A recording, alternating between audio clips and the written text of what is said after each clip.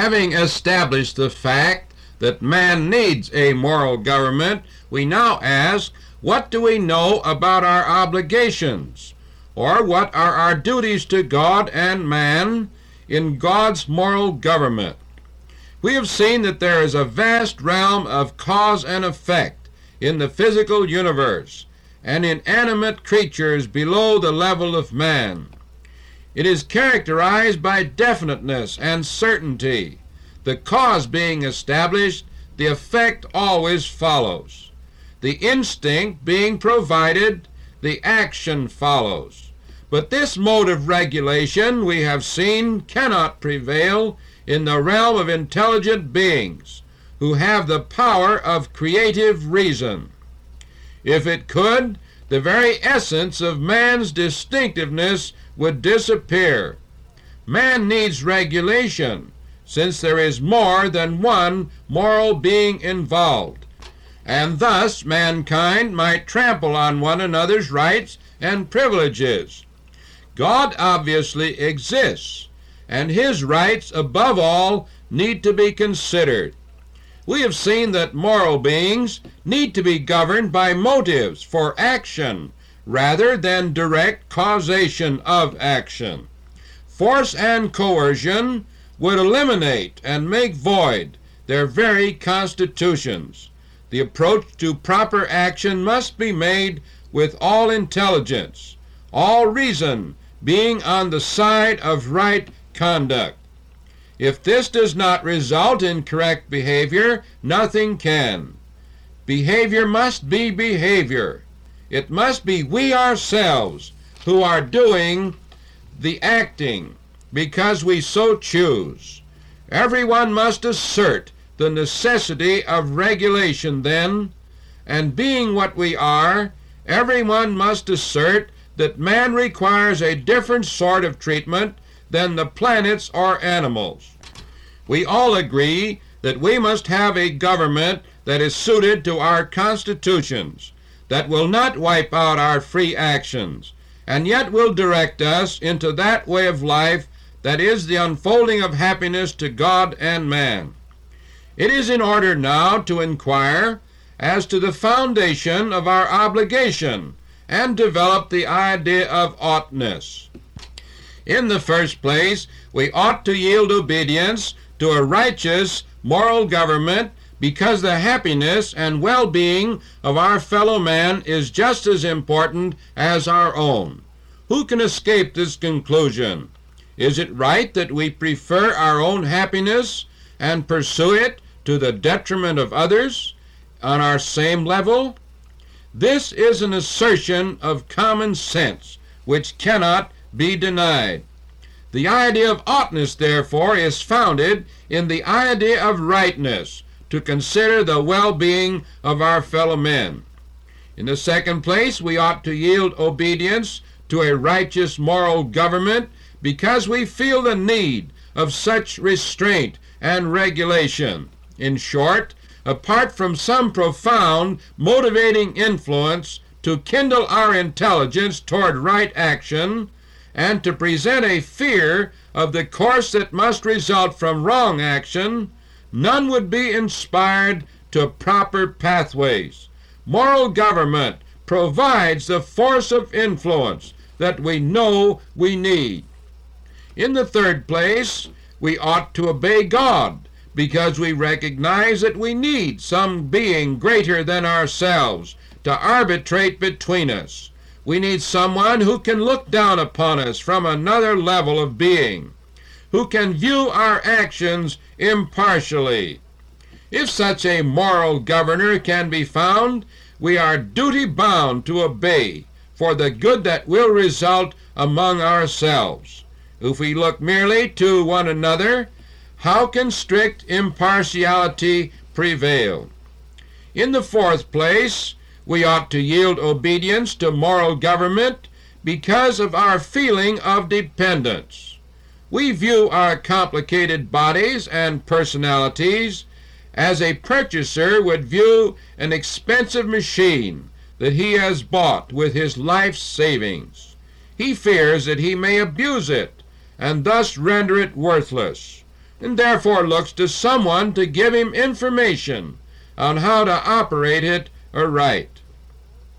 In the maze of complicated controls, he looks to someone who knows more than he. He has thus a feeling of dependence and a disposition to lean on someone else.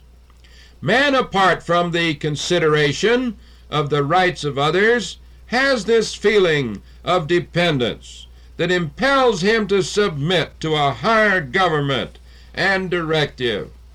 We have a feeling that we want to lean upon someone greater than ourselves. In the fifth place, we ascend the ladder of oughtness by affirming that we have compelling evidence of the existence of a being in the universe who is capable to exercise over us a righteous and efficient moral government. If we had no evidence of the existence of God, the before-mentioned needs would impel us to look through the universe for a governor of suitable capacity and character to reign over us. We are prepared then, from our human needs, to submit to such a governor if he can be found. We now assert that we have every evidence to believe that such a governor does in fact exist. This multiplies our obligation. We conclude that we must not only submit to a principle of procedure, but now, wonderfully enough, we can submit to a person worthy of every veneration and trust. The great God is able to exert a righteous moral government by virtue of his capacities. We have seen that the marvels of our inner being demands the recognition of a Creator greater than ourselves. We have viewed in quick scope our horizon of profound intricacies of the world of matter, where we see design plans without end. This has been formed, evidently pointing to something else, and so forth.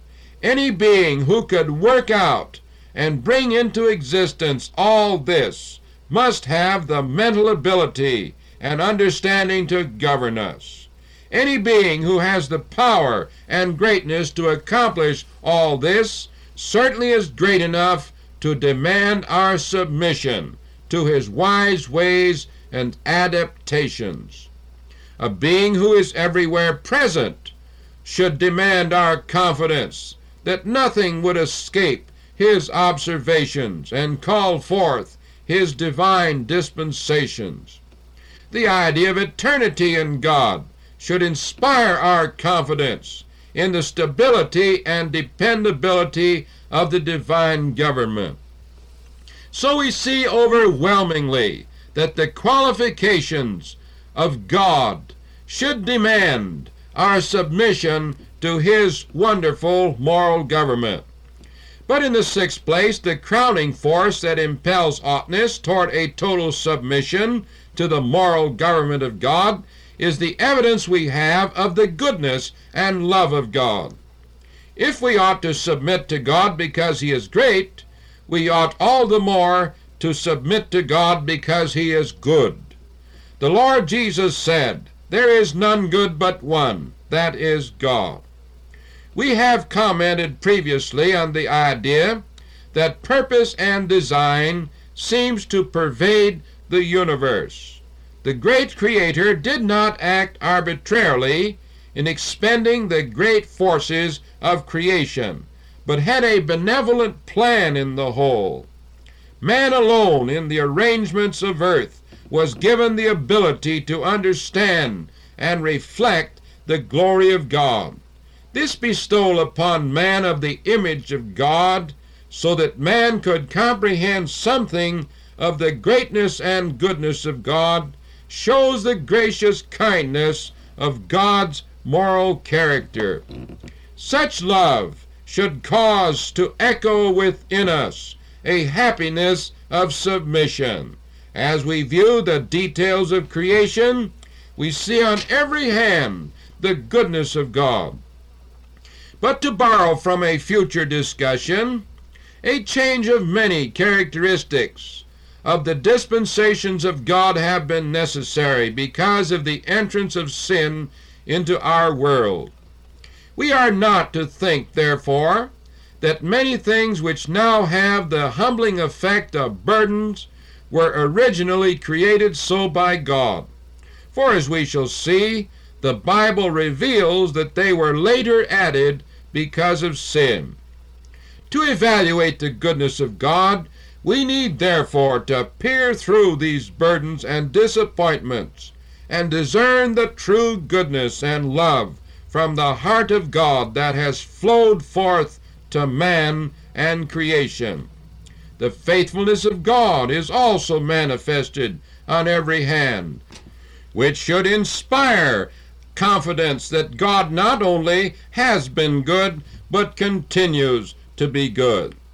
So with our full persuasion that we are duty-bound to submit to a moral government, first out of consideration for the happiness of all, second out of our feeling the needs of its restraint, third out of the need of the arbitration of some being greater than ourselves, fourth out of the feeling of dependence and smallness which pervades us, fifth out of the evidence we have of the natural qualifications of God to be our governor, and sixth out of the consciousness that God is good or has a moral attribute drawing us to submission, we are certainly prepared to climax the whole consideration along with Peter and the apostles by saying we ought to obey God.